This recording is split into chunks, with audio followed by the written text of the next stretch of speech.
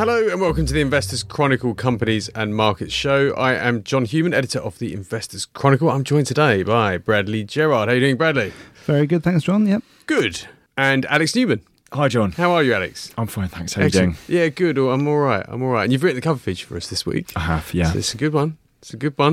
Not sure how well timed it is, but we'll come on to that. We'll come on to that. It's about oil, by the way, which is why I suggest it's perhaps not so well timed, given we've had a bit of a pullback this week in the oil price, but we're reasonably positive long term. We're going to go through some of the pros and cons of the bull and bear arguments for and against being bullish on the oil price in a minute.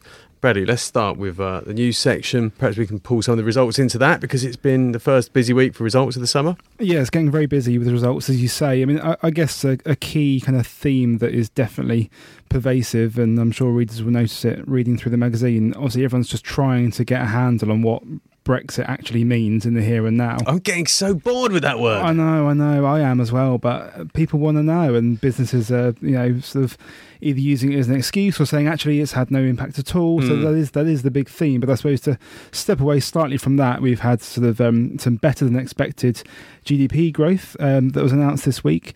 So it's a technical thing, though, isn't it? Really? Yeah. So services was a bit softer. Yeah. Manufacturing was a bit stronger than expected, which I think some commentators have suggested is because it's essentially a volatile sector anyway. Construction was down. Yeah, which it is. We kind of knew about. A slightly mixed picture, but obviously services growing is important because it's such a big part of the economy.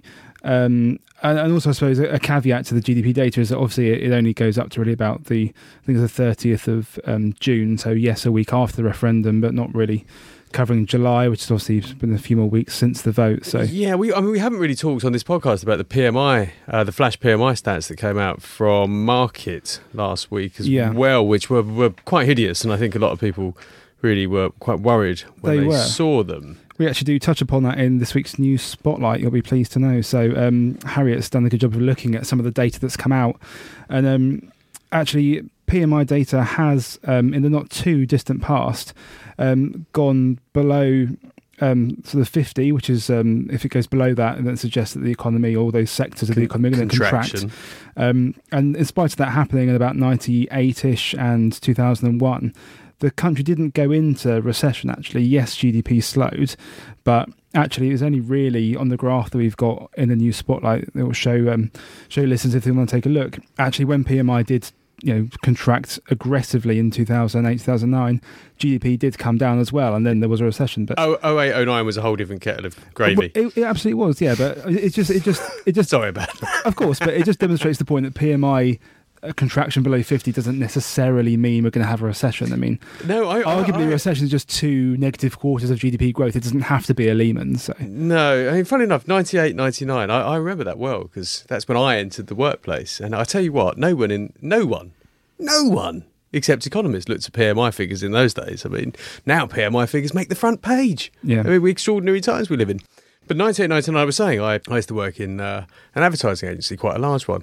And I got the hump with my boss one day. So I basically, I knew that there were businesses springing up left, right and centre. It was the dot-com boom. And I got the hump. And I told him where he could stick his job. literally walked out of the office without another job.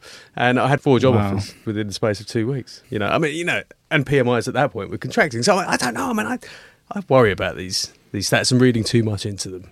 Exactly. I think that's kind of the point we're making is that and as you say, they are becoming so increasingly covered, and I guess the potential problem is, and it's a problem maybe for financial markets in general, is the fact that they are released very regularly and therefore only paint a picture of a very short amount of time. These ones weren't a regular release though, were they? They were a flash PMI update. So they weren't done with the full survey base and they were done at an irregular time. That's true. Which I found sort of like, why are you doing that? Why not just wait till you need, your scheduled release? I must admit, I thought there was something strange about the way they were released in terms of the timing. Just why? Because we're due a proper PMI scheduled update next week. Yeah, we are. I guess they just felt that with the amount of attention that Brexit... Attention. Yes, okay. Right.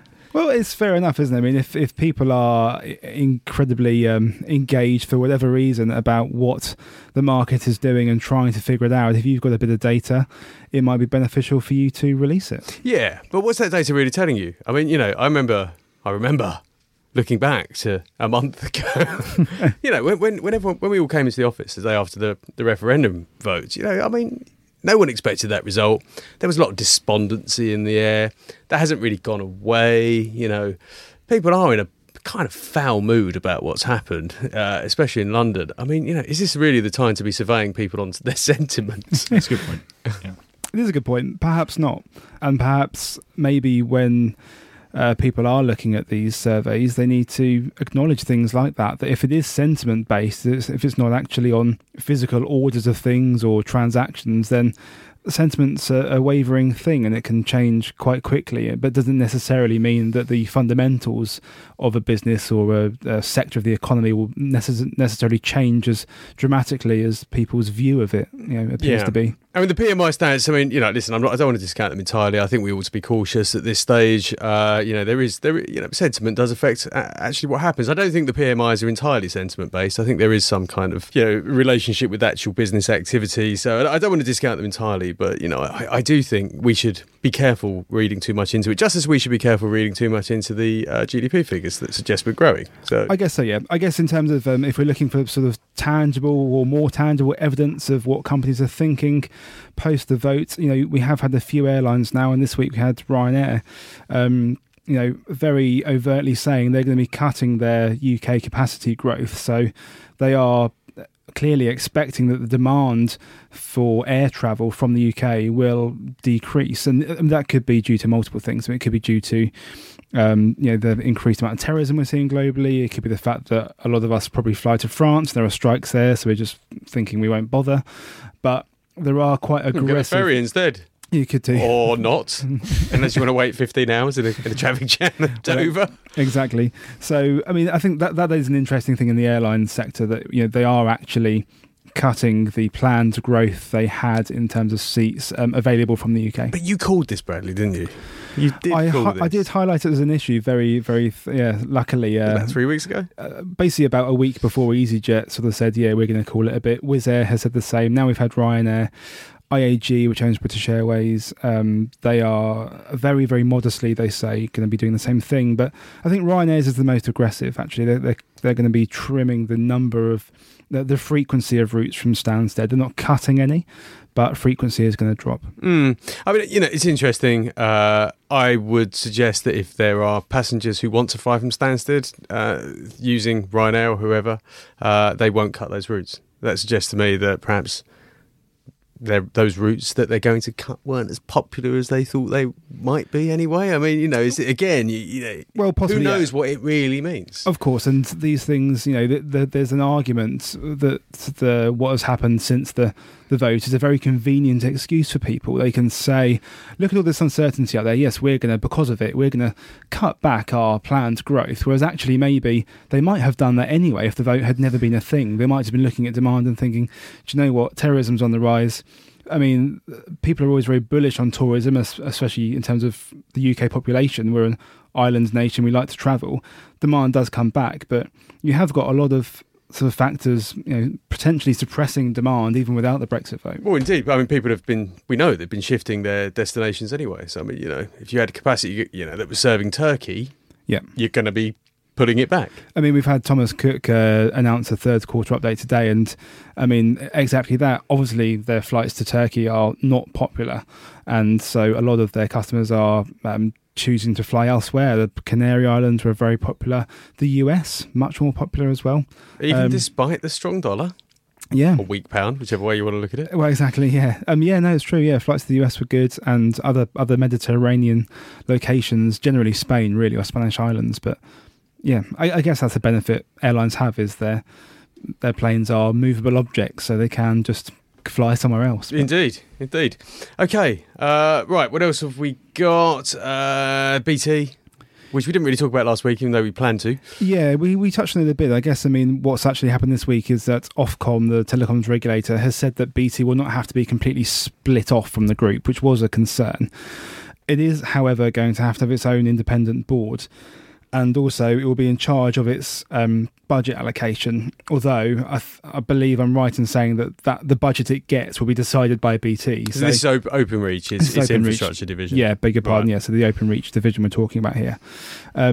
So Openreach will be able to control what it spends its budget on, but it will receive its budget from BT. But MPs had effectively criticised BT for kind of underinvesting in the infrastructure that Openreach is responsible for. And the reason that's important is that what BT's been doing, in the eyes of MPs anyway, is creating a lot of new infrastructure for customers, but not really keeping up the old infrastructure to a decent standard, which actually prevents competitors, having a decent infrastructure to put their services on. Yeah, so you got the likes of TalkTalk, and I think they were very vocal about this decision. I think all of them were happy about it. No, Sky, Virgin as well. I mean, I think they're probably deeply unhappy about it, but as a BT shareholder, it's a positive thing. Let's talk about activists. We talked about them briefly last week, I think, with Ian. We did. But you've written something else on this today because SAB has been at the centre of this, partly to do with the pound weakening, but I guess there's something else there too. I mean, it's partly driven by the weakening sterling, which has in effect. So the deal we're talking about here, obviously, is one that's dubbed Mega Brew. It's Anheuser-Busch's attempts to buy SAB Miller, and SAB is listed here in London. It's actually the biggest UK corporate deal if it goes ahead. It's vast, and what's happened is that because of the fall in the pound, the value of the offer for those opting for a cash option has fallen. So ABI has said it will up its offer by £1 per share, and that's good, and it's been kind of pushed along really by activists such as Elliott Advisors, which is the UK arm of Elliott in the US, and also Aberdeen Asset Management actually has been quite active in this as well. And they've even said, though, subsequent to this improved offer, Aberdeen has said that they don't think the improved offer is good enough. They think it should still be increased further. But we're at a divisive point now because ABI said that this is a final offer. Apparently those words are that they mean final. It's actually effectively a legal thing in the UK corporate governance code or takeover code. So now, if shareholders don't think that this improved offer is enough, ABI cannot, I don't think, legally improve it. So we're at potentially a very interesting juncture. Oh God! I mean, it's not going to fall through, is it? Who knows? I mean, it's quite unlikely because you've got obviously two very large shareholders in Altria and Bevco, which between them own about 41%ish, and they are obviously very pro the deal going ahead, and they're going to be able to opt for a part cash, part shares option, which allows them to sort of mitigate sort of tax liabilities, that kind of thing. So it's just an interesting point. To say it's going to fall through would seem a bit crazy because they've jumped through so many regulatory hurdles. They've had approval from the US, Europe, China. They've really been doing their work since the deal was first discussed in November. It's been brewing for quite some time. It has. So if it does come off the rails, it will be because people like Elliott, Aberdeen really, really do genuinely think that ABI's deal undervalues SAB. And actually in Aberdeen's statement, they did say they would remain investors in SAB for the long term if the deal fell through. Oh, wow. Okay. Interesting. And we got some more activism at the smaller end of the market, which is unusual. We don't usually get it at this at the sort of FTSE 250 scale. Speedy Hire. Yeah, so a Tosca fund, which is an asset manager and an activist in nature, has basically suggested the company should replace its executive chairman, Jan Astrand. The reason they feel he should be replaced is because they don't think that a company should have an executive chairman and a chief executive. So when I say replace, what they want to do really is not have an executive chairman. Non-exec chairman. They want to appoint a director, a chap called David Shearer, who is a turnaround specialist. So they want to replace Mr. Astrand in person but not in title, if that makes sense, and because of that belief. And they think that what Speedy Hire should have done is gone through with a transaction it was mooted to be considering last year, and it didn't. And that basically Tosca Fund believes that they can put Mr. Shearer on the board, and that will be of benefit to the company. Okay. It's interesting. I mean, generally speaking, it's not considered best practice to have two bosses running a business on a day-to-day basis, and it seems a fair point.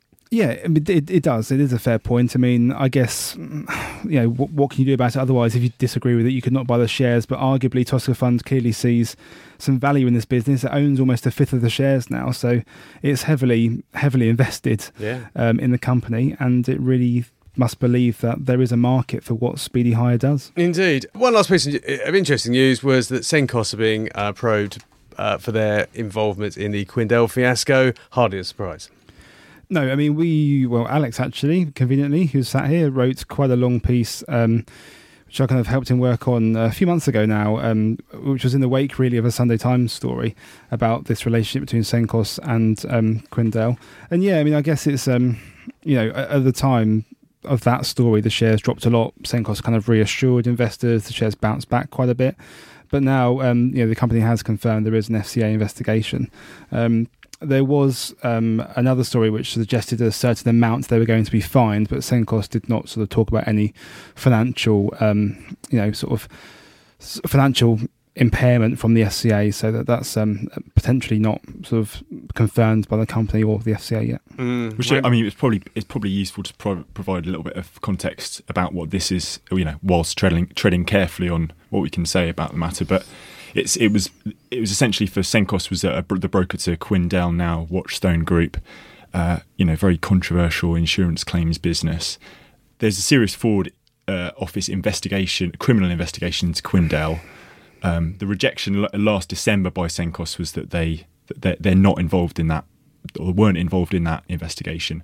But it's since come to light this week that they've acknowledged that the FCA is probing them. They couldn't, as you said, Brad, they couldn't say more, but wouldn't be surprised if that could lead to some sort of resolution in the next few weeks. I guess some people would be pleased to hear that the FCA is doing its job and actually looking into some of these situations where there has been sort of suspicions of foul play, as it were. I would say, and I think we've made this point a number of times, that I don't think it's fair to tarnish all of AIM with the same brush as this particular instance. But it does go on. But it's good that the regulator is picking up on it, I think, is the final lesson to be said here. Absolutely. Final interesting story that was provided to us by Claire Barrett over at FC Money was they've commissioned some research, and it seems that a lot of directors bought the Brexit dip. Absolutely, there's an awful lot of buying. It's a really interesting piece from Claire.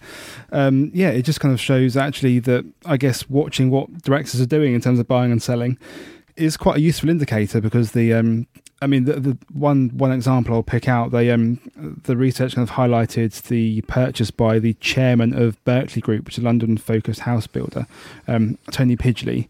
He bought nearly £800,000 worth of shares quite quickly after the big dip, and has already seen a 15% rise in their value. It's all right, isn't it?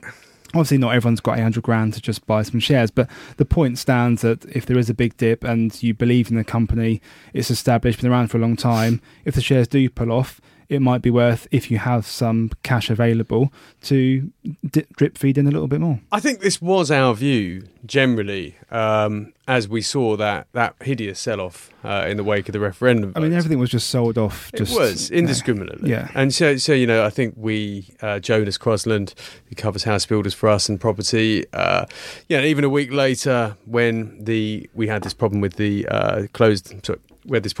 open-ended property funds, gating them from redemptions, which obviously had a knock-on effect for the REITs and the real estate market. That caused some weakness, and we've said all along, take advantage. Yeah, and I think we've been proved right. The FTSE 250 is now back to where it was pre-referendum. It is, yeah. It's marginally above yesterday of the point at which it was before the vote. So that's amazing. It is in such a short time frame. Yeah. So you have to adjust as well for the pound. Yeah, with the FTSE 250, when you talk about the FTSE 100, people say, it's just the weak pound effect. But the FTSE 250, a lot of people say, it's the domestic index, the domestic economy is screwed. And then the FTSE 250 shows this, but now it's back to where it was. You could argue it's the possibility of accommodating monetary policy still working through, and the possibility of interest rate cuts lifting these stocks. But nevertheless, not the doom and gloom that perhaps we were talking about a month ago. Not yet, indeed, no. There you go. Some of us have been less negative, but some of us have been through much worse things than this before. So there you go. Right, Alex, let's get on to you. Talking of hideous sell-offs, the oil price. I mean, that was an extraordinary sell-off, and I actually took the trouble of printing out the graphs, which I seem to have lost. And here they are. So, mid-2014. the oil price was about $110 a barrel, Brent crude. By January 2016, it was down to $27. I mean, that is a huge sell-off. Absolutely. And unsurprisingly, interest in the oil and gas exploration sector, and particularly the smaller end of the oil and gas exploration sector, which are much more dependent upon the markets for funding, really has had a terrible time of it. But we had a bit of recovery this year, got up to about $50, about $50. It's come back a little bit since, but nevertheless, we kind of more sanguine about the prospects for oil and gas explorers than we have been for a while. I think if we continue with the example of some of the smaller explorers, the recent weeks have shown a bit of a return to the market by some institutional investors willing to back projects which a year ago I think just weren't getting off the ground at all. So Savannah Petroleum, which was one, they're focused in the Niger Delta. They've got a CEO who's very, very good at raising money. Nonetheless, to be able to raise the sort of funds that they have in the last month is quite impressive, really. Shows that there is some institutional appetite willing to take a contrarian bet now, and they see oil prices stabilising perhaps some point this year. The jury is still out a little bit as to when it will level off and at what point it will level off. Well, because we've had a bit of a sell-off this week, and the sort of gloom is creeping back in. I mean, that sell-off is once again a bit of a supply glut. Yeah. But actually, fundamentally, before we talk about the explorers that you've profiled in this great piece, let's talk about the oil price more generally. And you've actually put together three cases, bull, bear, and the kind of middling case. My view, and this is the one that I often discuss with your predecessor on the beat, Mark Robinson, was that actually long-term demand is there. Gas demand is not going away. Oil demand, we use less oil in the West than perhaps we used to, but demand for oil in emerging markets is growing quite substantially. So the global demand for oil is growing and will continue to grow. Absolutely. And if you look at the supply versus demand, it's very, very slim margins on which the market has been oversupplied. It's really a couple of percent which has sent that the price crashing down to the levels you mentioned before, so $27 a barrel in February. Absolutely, that's the long-term bull case for oil. We're still going to need fossil fuels. There's a lot, there's huge swathes of the global economy which need more and more. And really, if you're looking at a price of $45 at the moment, that's too weak for investment. So presumably at some point in the next year, 2 years, with all the cutbacks that the large oil producers have made, that's going to lead to a technical deficit, and that could be the big spike in the oil price. I'm not so certain that that's going to happen because of the effects of US fracking is still. But you mentioned producer. But you mentioned here that fracking, and this has often been said, the life of a fracking well is short. Indeed. So it's not the same as the high volume assets the industry has gone after in the last 15 years. That said, there's a lot to frack in the US, and if we look at other parts of the world which are thinking of modelling their long-term energy strategies on the US. Argentina is one example. Some questions about that. Australia is another, where if they are able to replicate some of the the very quick turnaround uplift in energy production, that could have a cap effectively on, as ever seeing oil prices approach $100 a barrel. My view is somewhere sort of in between the bull case and this case, and we've had the managing director of Vitol, the chief executive rather, recently saying that he doesn't expect $100 before 2020. And that's that's one of the biggest traders of oil in the world. That's not a producer talking up its own book. Well, what it says to me is that he does expect $100 a barrel at some point. Not necessarily. I think it's really unwise, to try and forecast what's going to happen next week with the oil price. So, it's understanding if I can understand his unwillingness to forecast, beyond 2020, because who knows really what's going to happen next year, let alone in 2020. So that would seem a kind of a prudent estimation. And then the other argument, the bear argument for oil at the moment, I think it's more a technical one. I'm not quite convinced of this. Is we had one analyst put out a report this week saying that really the rise we've seen so far this year from $27 to $50, touching $50, has not really been backed up by an improvement in fundamentals. So there's no shortage of supply. There's still quite a lot of stockpiling. And the argument there is that financial markets were expecting the dollar to lose some value, so they piled into oil as a sort of safe haven, as they have done with other commodities. I'm not so sure about that, because I mean we have actually had supply disruption in Nigeria, in Venezuela, in Canada with the wildfires. So there are real arguments, not just the sort of financial. Yeah, I mean, you could make the financial argument the other way as well, because we know that hedge funds were heavily short of oil last year. So you could argue that their influence had actually dragged the price down, and as they closed those short positions, then it kind of settled at a more natural level. So I mean, you could argue the financial engineering aspects either way. So I mean, somewhere in the middle seems much. Yeah, it should. But the financial engineering should balance itself out. I mean, this is the theory. Some people are worried about derivatives contracts in the oil market, but it takes two parties to take sides. Either side of those futures contracts. So if we assume that the case for oil is not as bullish as some people would suggest, and certainly nowhere near as bullish as it was back in the day when every junior oil and gas explorer was getting funded, but not as bearish either as perhaps was the case in January of this year, then we should be looking for good assets that will deliver some decent sized oil finds over the coming years, and that's what you've done in this feature. Yeah. So I mean, I've picked out 27. I mean, it's not really a magic number, but I was trying to look at the of the AIM and main market listed oil shares, the oil fields where I think there's probably the most hype, or there's the most expectation of delivering sort of serious earnings to the company, and just pick through a few of them really. So I mean, the issue you have with this selection is that some of the best quality oil fields in that list are owned by companies which have had to endure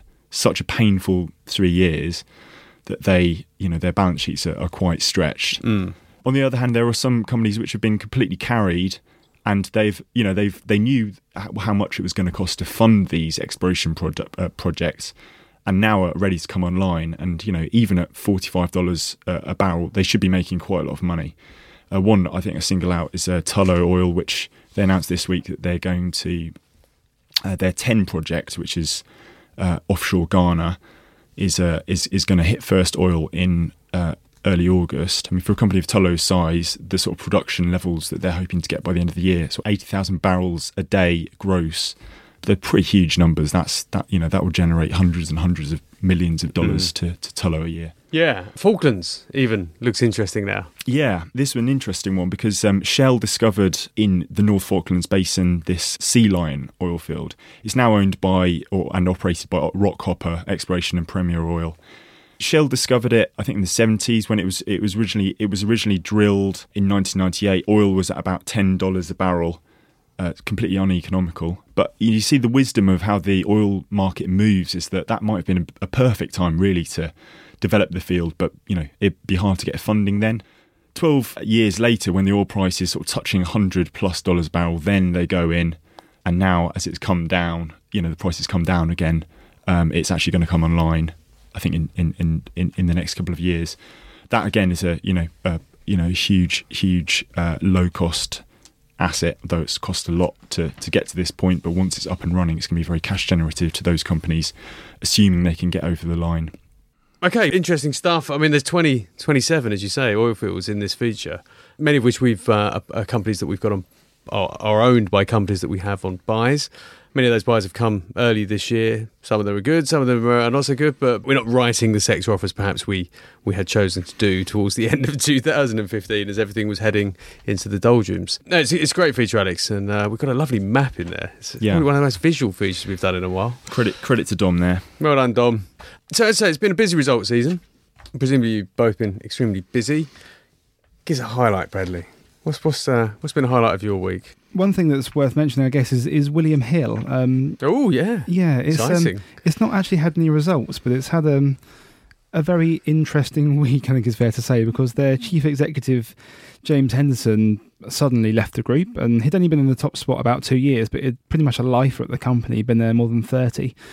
And then a few days after that, 888 and Rank Group being sort of more bingo focused, company 888 More Online Gambling, they submitted a bid to buy William Hill. Not a formal bid, there weren't any proper financial metrics that were published, but they have gone to William Hill suggesting that the three groups become one big group effectively, and that would be an interesting thing, because William Hill has been the wallflower in the dance that has been gambling company deals in the past year or so, because so many of its big rivals have tied up with somebody else, and it has left William Hill a bit behind. Ironically, 888 declined a bid from William Hill about 18 months ago, I think, and so now the tables have turned. Potentially, William Hill, for its part, said it wasn't really entirely sure if there were going to be some amazing benefits of this going through, but it's definitely one to watch, and shareholders seem to be optimistic because the stock has gone up a lot this week. We've got that on a buy, haven't we? We have got it on the buy, and it hadn't done very well until this week, so I can't say I foresaw a bid and the chief exec leaving as my drivers for the buy tip, but when I wrote the buy tip, it was up 10%, and I think actually in the whole week that this issue covers, it's up nearly 20%. Indeed. It's an amazing industry, gambling. It's so fast-moving. It's always so much corporate action. It's almost impossible to keep up unless you're watching it day in, day out. It's true. There you go. Alex, what's your... you've covered a few areas this week. BP, I think you did. Howden Joinery, which is a bit off your beaten track. Mm-hmm. Kitchens. But let's talk gold. Acacia. Yeah. Acacia, just like really a stunning set of results. I mean, occasionally mining companies, just everything falls into place at the one time. So obviously the gold price has done very, very well in this year, and particularly in the last month post-Brexit. And so Acacia's, the timing of a 12% ramp up in production couldn't have come at a more timely point. Not only that, they're bringing cash costs down. It's making a lot of money, isn't it? It is, yeah. I think it's making a lot of money, and I think prospects are very good for Acacia, particularly versus some of its peers. The thing I'm slightly nervous about the gold miners now is their valuations have left them with almost no breathing room or no room for slip up, and effectively assuming that we're going to get similar, double-digit hikes in the gold price this year. I mean, that may be. It's uncertainty is the watchword of financial markets at the moment, but I mean, Acacia is they're on such a high valuation. I took Randgold Resources off a buy down to a hold last week, because I think it's looking quite toppy there as well. But certainly can't fault them on the operational front. No, it's been extraordinary. I mean, the Fed not raising rates would have been helpful for the gold price, but they're talking about September now, but then I think they were talking about September last year, and probably September the year before that. We've been here before, haven't we? With they're definitely this word suggests possibly they might do it this time, and as you say, years later. Yes, the Fed divining rods. Yep. Like forward guidance here. Indeed. Suffice to say, as you say, Alex, uncertainty is the watchword, and uncertainty is good for gold. So we're a little bit less bullish than we perhaps have been, but not negative either. Yeah, absolutely. Good stuff. Lots more results this week, but we can't go into them now. Next week, I think we have 31 pages of results. Yeah, it's already busy. Like today, we're obviously starting our production week, and it's very busy. Yeah, it's about 100 results. It's mind-boggling stuff. We will get through it. Hopefully, we won't have keeled over before we get into the studio next week. Anyway, let's talk you through what we've got left in the magazine. Cash Clinic. This is a new thing that Algie Hall's put together. Algie Hall does our tips and our stock screens, and he's been begging me to do this for ages, which is really putting some of that analytical firepower to use to look at individual companies. And he's looked at this this week at Marks and Spencer to ask the question: do they have the cash flows to support their dividend? And I will leave you to read the piece to find out the answer. But it's really chart heavy, lots of strong financial analysis here. This is something we're going to be doing a lot more in the future. We have more objects from Philip, understanding options, which I guess are quite a complicated area of the market, but they've been around for thousands of years, so it seems really quite interesting.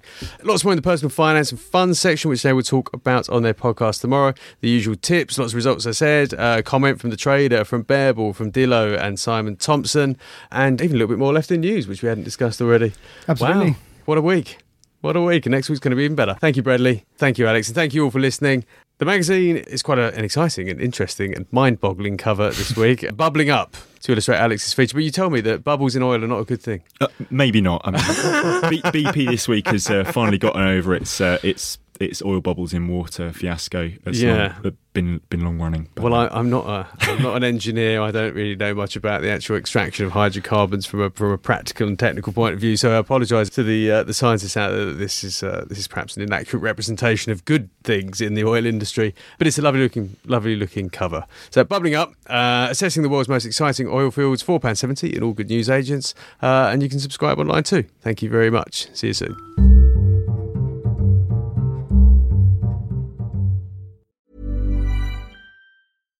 Hi, I'm Daniel, founder of Pretty Litter. Cats and cat owners deserve better than any old-fashioned litter. That's why I teamed up with scientists and veterinarians to create Pretty Litter. Its innovative crystal formula has superior odor control and weighs up to 80% less than clay litter. Pretty Litter even monitors health by changing colors to help detect early signs of potential illness. It's the world's smartest kitty litter. Go to prettylitter.com and use code ACAST for 20% off your first order and a free cat toy. Terms and conditions apply. See site for details.